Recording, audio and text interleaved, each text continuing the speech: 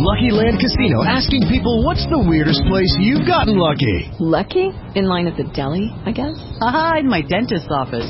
More than once, actually. Do I have to say? Yes, you do. In the car before my kids' PTA meeting. Really? Yes. Excuse me, what's the weirdest place you've gotten lucky? I never win and tell. Well, there you have it. You can get lucky anywhere, playing at LuckyLandSlots.com. Play for free right now. Are you feeling lucky? No purchase necessary. Void where prohibited by law. 18+. Terms and conditions apply. See website for details.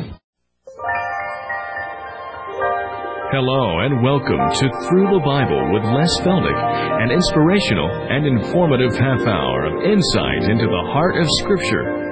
In addition to teaching the Bible, Les is a full-time rancher, having a down-to-earth, practical teaching style that makes the Bible come to life. All programs are available on audio tape, videotape, and in printed form. At the end of the program, there will be an address where you can contact the ministry. And now, here's Les Feldick with today's lesson. Turn to Matthew 24 again as a kickoff chapter. Verse 6. You shall hear of wars and rumors of wars. You see that you be not troubled, for all these things must come to pass, but the end is not yet. Then verse 7. Nation shall rise against nation, kingdom against kingdom, famines, pestilences, earthquakes in diverse places. In other words, not just along the fault lines that we know about, but they're going to be everywhere. And then verse 8 is the verse that I want to kick off from. All these introductory aspects of the tribulation are the beginning of, what's the word? Sorrows. Now, if you have a margin or if you have a newer translation, I would just almost bet that somebody's got a Bible that uses the word travail. All these things, the opening stage of the tribulation, are simply the beginning of travail. Now, scripturally, the word travail is always associated with childbirth. A woman in travail. Now, the reason Jesus uses this analogy is because the earth, you see, has been under the curse ever since Genesis 3. For the last 6,000 years, we've been living under the awful stigma of the curse. But we know from Scripture that one day the curse is going to be lifted, and Jesus uses the analogy of the earth being delivered from the curse. And so the whole purpose of that 7 years of tribulation, you see, is to bring the earth to the place of delivery. And that's why he uses the word travail. Now that helps you understand then, when you study the book of Revelation, detail by detail, that as these 7 years progress, just like a young mother approaching childbirth, her labor pains will start gently and rather far apart. But the closer she comes to the hour of delivery, the more intense the pain and the faster they come. And that's exactly the way the tribulation will unfold. As we get to the end of that last 3.5 years, the plagues are going to get so awful, cosmic disturbances are going to get so awful, death is going to be just running rampant, and it's going to be one thing right after another until Christ appears, and then that, of course, is the delivery. So then, all these things are the beginning of sorrows. Now let's go back then to Revelation. Like I said, this is just a brief overview. I'm in a hurry to get back to Genesis, like I'm sure most of you are. But on the other hand, I don't want to cut this short and leave anyone hanging by a thread. Now back to Revelation chapter 14. Now we know that as we approach the final days of this 7-year period, the Antichrist, now ruling from the temple in Jerusalem, will put out a call to all the nations of the world to send their armies to the Middle East. And I look at it as primarily the final effort to get rid of the Jewish problem. And he is going to just simply ask the world to come and obliterate the nation of Israel. And of course, it's going to end up a battle against Israel's Christ, but they're going to gather, I think, primarily to get rid of the Jew. And then, just when it seems like the nation of Israel is doomed, then Christ returns from heaven. And here we pick it up now in chapter 14, beginning with verse 14. And it's the Battle of Armageddon. Now, we even see the word used quite often in our secular media, although they don't really know what they're talking about. But it is a scriptural term. And Armageddon simply comes from the the village or the little city of ancient history by the name of Megiddo. And if you take a trip to Israel, more than likely the tour bus will take you right around the base of Mount Megiddo. It is now just more or less a tell. It's a place where city after city have been destroyed, and you know how they've done all through ancient history. When they destroy a city, they just simply level the rubble, build another one. Another enemy comes in, destroys it and burns it. They level off the rubble and they build another one. And so all over the Middle East you have these mounds, which are called tells, T-E-L-S, and all they are cities who have been rebuilt and rebuilt and rebuilt.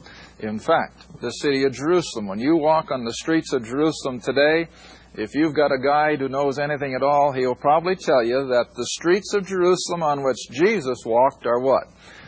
100 to 200 feet below where you are walking today, because the same thing has happened. Jerusalem has been destroyed, rebuilt, destroyed, and rebuilt. All right, Megiddo is one of those. It was just an ideal place to build a city in ancient times. It was a good defensible place. It had good food production, and it had water. And that naturally made a good place to build a city. And so Megiddo sits right on the edge of the plain of Esdraelon, which is just as flat as the floor in this building. And it's quite a few square miles, big open area. And of course, the armies of the ancients fought battle after battle on that plain. And so all these nations of the world will be sending their armies to that area. And by, I think, a sovereign act of God, they're going to get packed in to that valley, into that very huge flat plain. Now then, verse 14, I looked, and behold, a white cloud, and upon the cloud one sat like unto the Son of Man, having on his head a golden crown, and in his hand a sharp sickle. Now, whenever you think of farming nomenclature, what does a sickle refer to? A harvest. It's the clipping of the fruit or whatever. And another angel came out, verse 15, of the temple, crying with loud voice to him who sat on the cloud, thrust in thy sickle and reap. For the time is come for thee to reap, for the harvest of the earth is ripe. Now, the Greek actually is a little stronger word. It's more than ripe. It's just almost past harvest time. And so he that sat on the cloud thrust in his sickle on the earth, and the earth was reaped. In other words, the sovereign God now is coming into the picture. Verse 17, another angel came out of the temple which is in heaven, and he also having a sharp sickle. And he came out from the altar, who had power over fire, and cried with a loud cry to him who had the sharp sickle, saying, thrust in thy sharp sickle, and gather, for the clusters of the vine of the earth, for her grapes are fully ripe. And the angel thrust in his sickle into the earth, and gathered the vine of the earth. Now remember, we're talking in an analogy here. The peoples of the earth that are still remaining, the armies and what have you, are being gathered just like a husbandman would gather his grapes. Now remember, we got to keep this back in the setting in which Jesus is talking, or which the Scripture is written, when they still gathered the grapes and put them into a huge wine vat. How did they press the juice? Well, they walked in them. And they would just simply walk, and they'd walk, and they'd walk until the juice would just finally find its way out and be drained on the bottom. And then, of course, they'd catch it in a wine vat. All right, now this is the analogy. God is harvesting the men, the people of the world, into His wine vat. Most of them are going to be congregating, of course, in the valley of Esdraelon or Megiddo. Now, verse 20. Or verse 19, reading on. And so he thrust in his sickle, gathered the vine of the earth, and cast it into the great winepress. Oh, not a big rock hewn out, not a big cement one, not an oaken one, but which one? The wrath of God. Now you see, we're so programmed, and rightly so, that God is a God of what? Love, mercy, grace, and indeed He has been. But the Scripture literally screams at us that that will not always be the case. There's coming a day when God is going to say, enough, even as He did with Sodom and Gomorrah, even as He did with the Noahic flood. And so He says, enough. And He gathers them into this great wine vat, and it's the wrath of God. And then verse 20, and the winepress was trodden without the city, In other words, up there northeast of Jerusalem. And blood came out of the winepress, even unto the horses' bridles, by the space of 1,600 furlongs. That's about 180 miles. Now, a lot of people scoff at this. They say, well, how in the world can such a thing be? Well, fortunately, since we're not taking this detail by detail, we can jump in on another little aspect of all this, and that would be back in, let's see, I wasn't intending to do that. That'd be in chapter 16. In chapter 16 of Revelation, the final plague that falls upon mankind, as we see it here, verse 21. And I think this plague will be associated with this battle of Armageddon. Now, if you can picture, and again, I think I can probably put it on the board, from the city of Jerusalem, and of course over here is the Mediterranean Sea, and the mountains, of course, come up here. But up here is this valley of Esdraelon, going all the way up to Mount Carmel that comes in over there by the port city of Haifa. And this great flat valley, the armies of the world are seemingly going to be directed in from every direction, like I said a little while ago, by a sovereign act of God. And they're going to pack them in almost senselessly. No good general would ever do that, but they're going to. And as they're packed into that valley, then if you'll read chapter 16, verse 21, the final of the plagues, the final bowl judgment. And there fell upon men a great hail out of heaven, every stone, that is every hailstone, the weight of a talent, or if you got a margin, that's 100 pounds. Now, we talk about hail golf ball size and maybe softball size, and you know what that can do. I mean, it can knock out car windows, it can go through house roofs, but see, they're still only, 2-3 pounds? Can you imagine hailstones weighing 100? I mean, it'll just crush everything that it hits. But the Middle East is hot.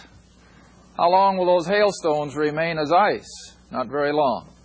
And so I look at this river of blood as deep as horses' bridles as very literal, because you see, with those millions of men packed into that valley, crushed under these 100-pound hailstones which immediately begin to melt, what have you got?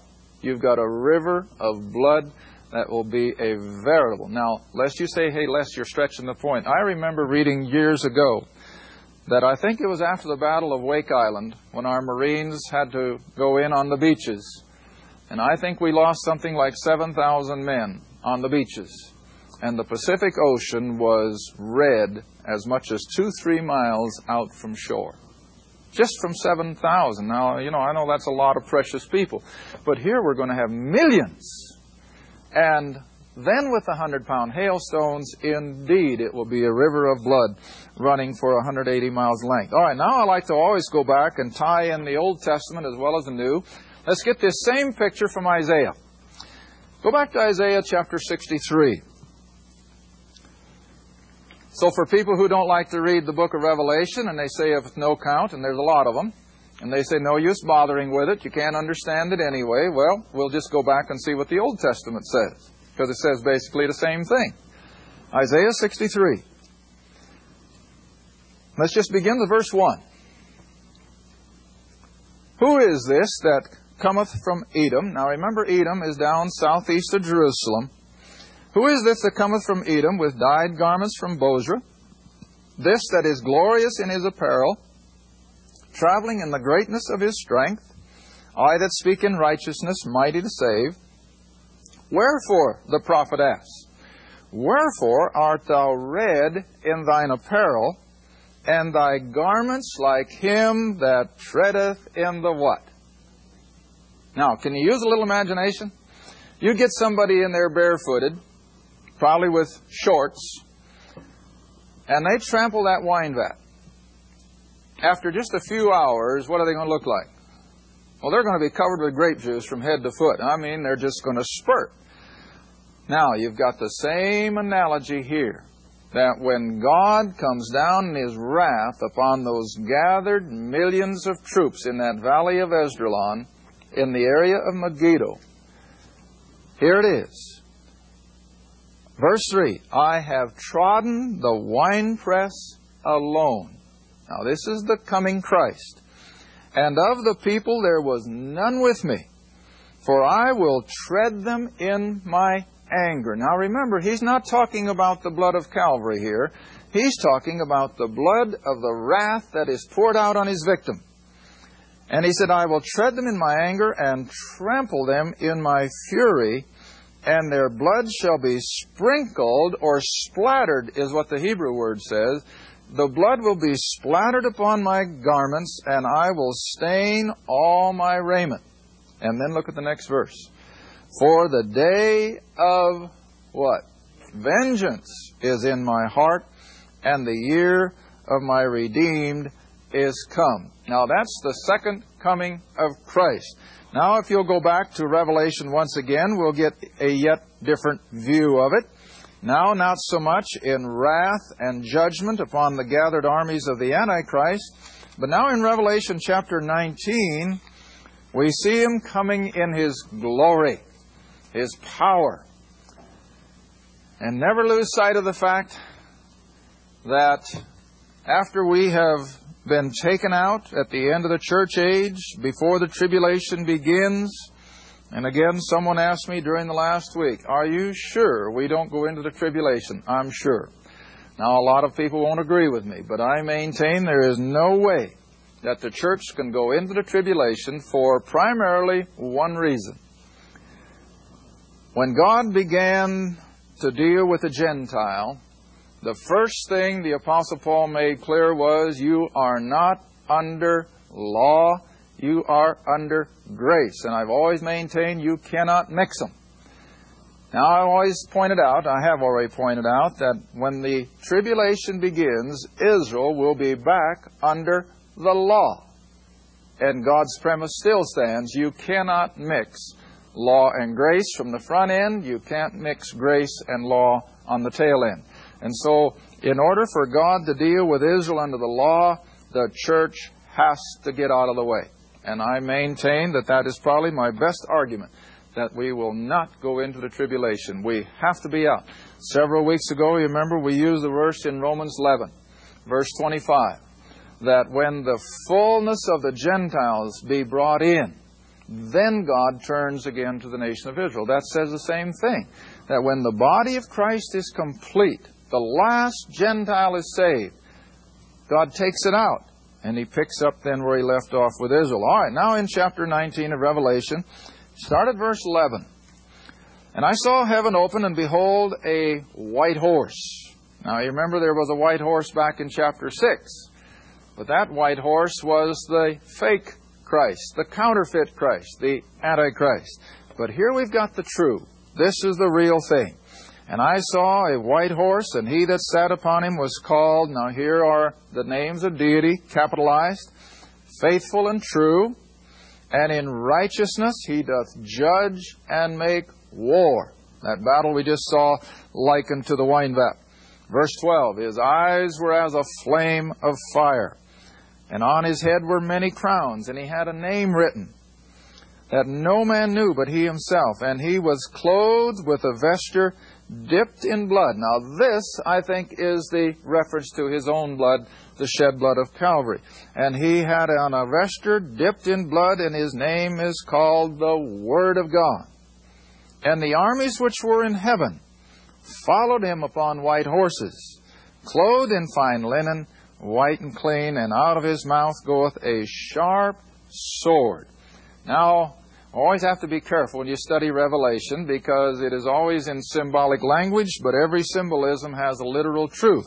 Go back with me, I think we have time. Go back with me to Hebrews chapter 4. Because I don't want you to picture Christ coming with an old iron Roman sword between his teeth. The sword is something else in Scripture. Hebrews chapter 4, verse 12. Verse that probably most of you know at least partly from memory. Hebrews 4, verse 12. For the Word of God is quick and powerful and sharper than any two-edged sword. So what's the sword? His Word. Oh, when He spoke, at creation, what happened? The universes came into being. When He had everything all prepared and He brought that dust from the ground and He spoke to it, what happened? Adam appeared. And so it's been all through everything that God does. It's done with the spoken Word. We had an interesting discussion in our class last night. Faith cometh how? By hearing. See? Faith cometh by hearing.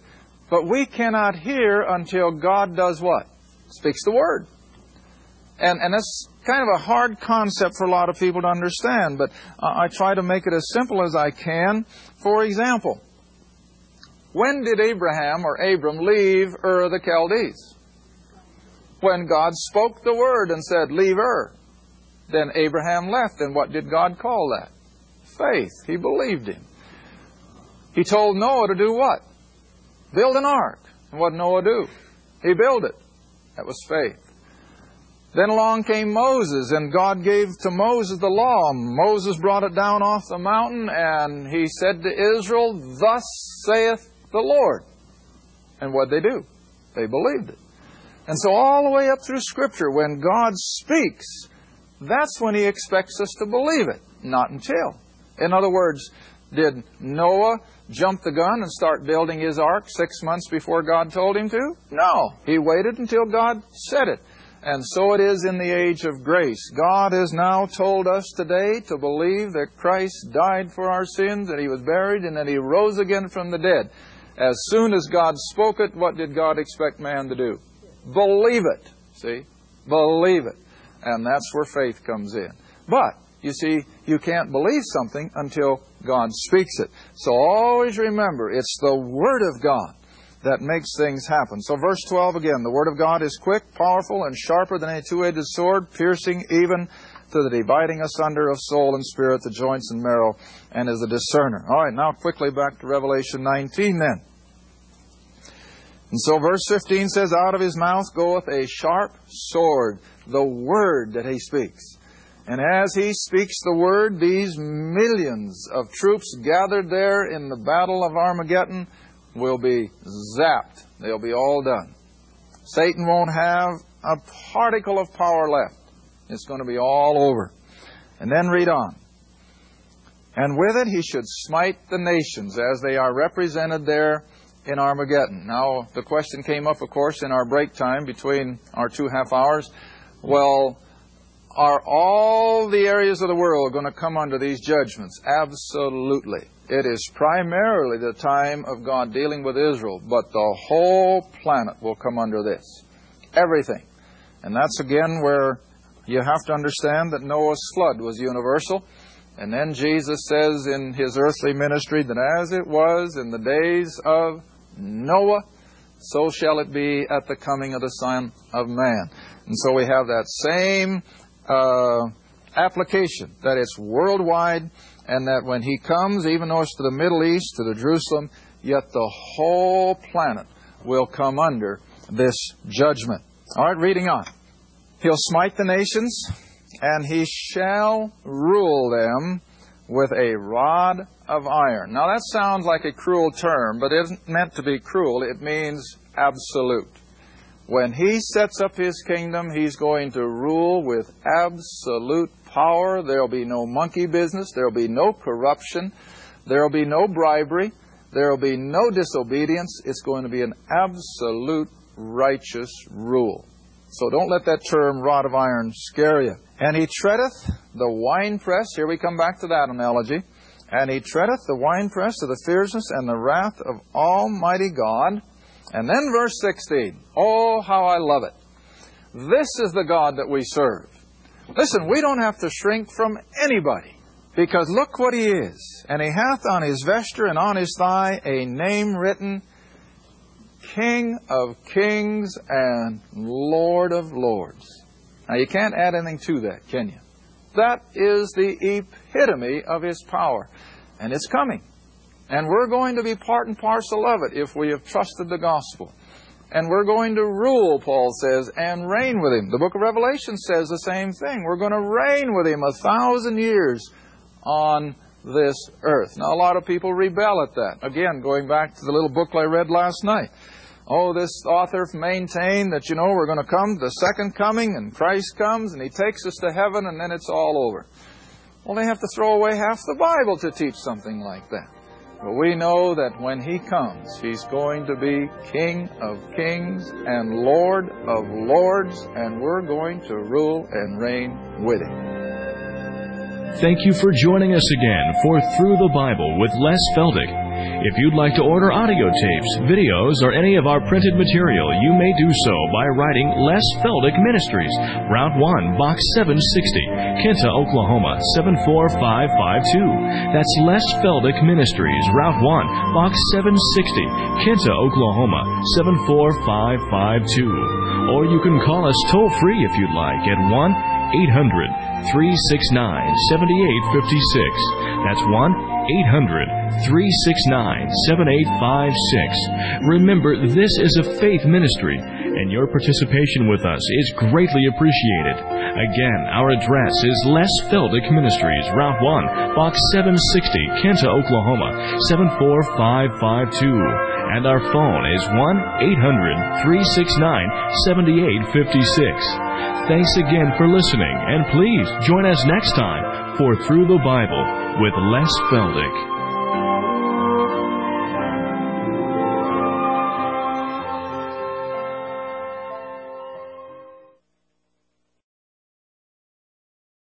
With the Lucky Land Slots, you can get lucky just about anywhere. This is your captain speaking. We've got clear runway and the weather's fine, but we're just going to circle up here a while and get lucky. No, nothing like that. It's just these cash prizes add up quick. So I suggest you sit back, keep your tray table upright, and start getting lucky. Play for free at LuckyLandSlots.com. Are you feeling lucky? No purchase necessary. Void where prohibited by law. 18+ terms and conditions apply. See website for details.